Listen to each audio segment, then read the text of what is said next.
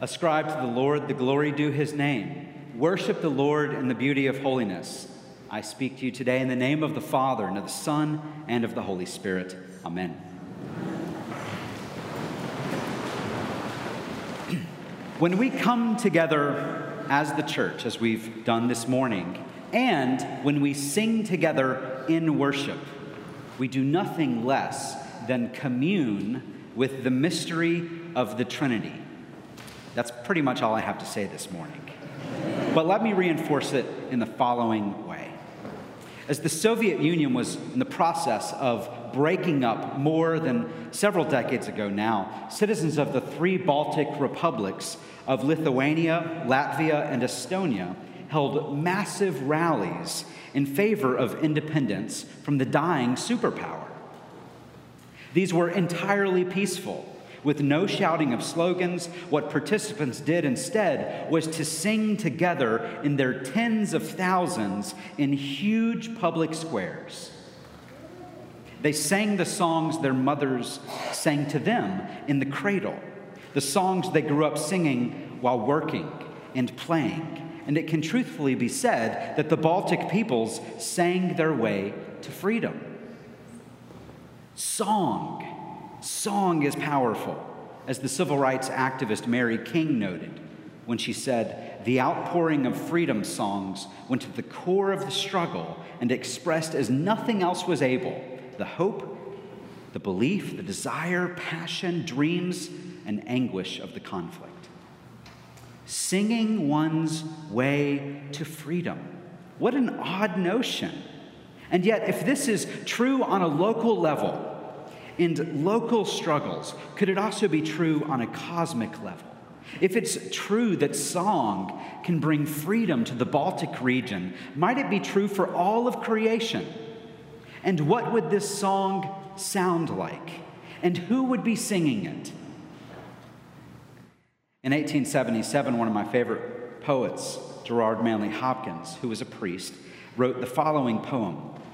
"Glory be to God for dappled things, for skies of couple color as a brinded cow, for rose moles all in stipple upon trout that swim, fresh fire-cold chestnut falls, finches' wings, landscape plotted and pieced, fold, fallow, and plow, and all trades their gear and tackle and trim, all things counter, original, spare, strange, whatever is fickle, freckled, who knows how, with swift, slow, sweet, sour, a dazzle dim, he fathers forth, whose beauty is past change. Praise him."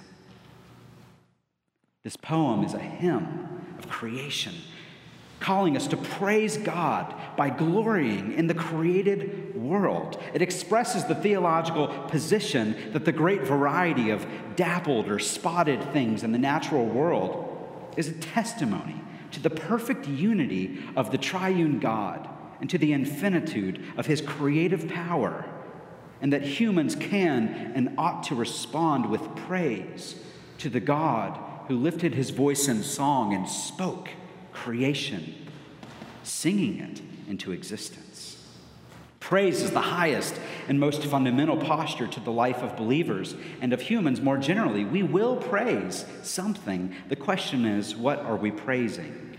To what are we ascribing worth? And throughout history, praise has taken on the form, so often, of song, singing. Because of this truth, the psalmist beckons like Hopkins to God's people to praise Yahweh, the God of Israel, writing, "Ascribe to the Lord the glory due his name. Worship the Lord in the beauty of holiness." Elsewhere, the psalmist will say, "Make a joyful noise to the Lord, all the earth. Break forth into joyous song and sing praises." You see, the injunction of the psalmist, of all things, is to worship and sing. And you see this throughout the Psalms when the experience of the psalmist is running the full range of human emotions. And yet so often the proper response is singing. But it must be said that there are moments, valleys in our lives, where the last thing we want to do is commune together and sing, and we're not alone. One of the most heartbreaking passages in all of Scripture describes not a song of joy, but a song of lament. By the rivers of Babylon, there we sat down, and there we wept, as we remembered Zion, or the way things used to be. On the willows there, we hung up our harps, for there our captors asked us for songs and our tormentors for mirth, saying, "Sing us one of the songs of Zion." How could we sing the Lord's song in a foreign land? How can we sing the Lord's song when things seem like they've come off the rails? It's hard to sing songs when our life is not as it should be, but part of the call of the would-be Christian is to learn that the heart of the disciple is formed between a mountain and a valley, between a valley of God's seeming absence, where all we can do is hang up our harps, and a mountain of God's presence, where singing with all the saints and angels and archangels and the seraphim we've heard about from Isaiah with the prophet, we cry together, "Holy, holy, holy is the Lord of hosts. The whole earth is full of his glory." This is the glory that Hopkins recognized, even on a trout. We must learn the devastation of our lives will be pulled forward into the light of the truth of another prophet, Zephaniah, who says, "The Lord your God is in your midst, a mighty one who will save. He will rejoice over you with gladness. He will quiet you by his love. He will exult over you with loud singing." And so God sends his Son into the world to sing a love song over us, as we hear from the Gospel of John, "For God so loved the world that he gave his only Son, that whoever believes in him may have eternal life." You see, our singing is not like one hand clapping, but instead we are assured that our song of worship will be met with God's song of love. God's song of love quiets our troubled souls, not with guilt, but with his uncompromising, unmerited, and embracing love in Christ. Like Isaiah, we may see our incredible need in the presence of the God who is holy, but the God who is holy invites us into sharing in his love song over creation, even to being sent out to share in it and to share it with others. "Here am I, send me." So could it be that the best way to reinvigorate our social and political culture might start with turning off our private iPhones, pulling out our earbuds, and joining our voices together in song? That is exactly what I am suggesting. If the pandemic has revealed anything to us, and it has revealed much, I hope it has given us a new appreciation for the power and the glory of what we do as we gather here together as the church, and when we gather together in worship. When we do this, we commune with the mystery of the Trinity. And so it is fitting that today, of all days, we sing. We sing once again. We welcome back our choir. Thanks be to God.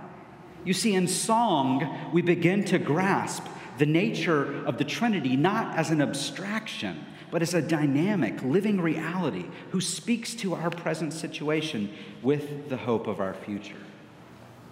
Nobody understood this better than St. Augustine, who spoke of that great hope, our future, the city of God, the new heavens and the new earth, in the following way, writing, "Oh, what a happy alleluia there.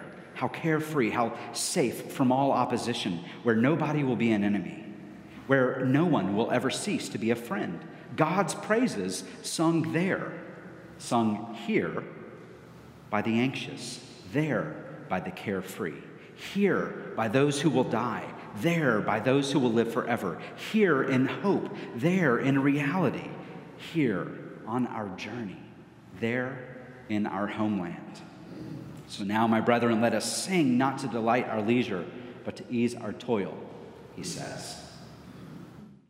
If you didn't already know, today is Trinity Sunday, the day we remember not that God is revealed to us through the Trinity, but that God's very nature is triune, Father, Son, and Holy Spirit.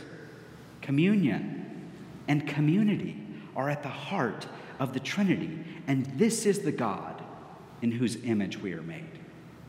And so it makes sense then, doesn't it, that the isolation of the last 15 months or so make us feel disconnected and less human. But when we commune, when we sing, we enter into the heart of the Trinity, the source of all life. We live as we were designed to live, drawn up into the eternal love song that is the Trinity. In other words, we were designed for worship and relationship, and we will feel less human in our bones even, to the degree that we deprive ourselves of these two things.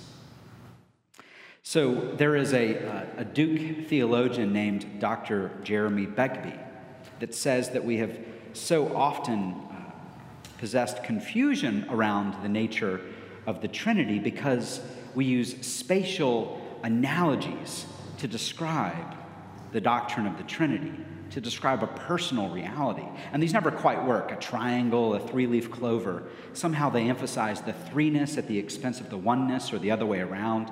But Begbie asks, this great theologian, what if we were to think of the three persons and the one God in terms of notes of music? You see, musical notes can fill the same space without losing their distinctiveness, but spatial items cannot.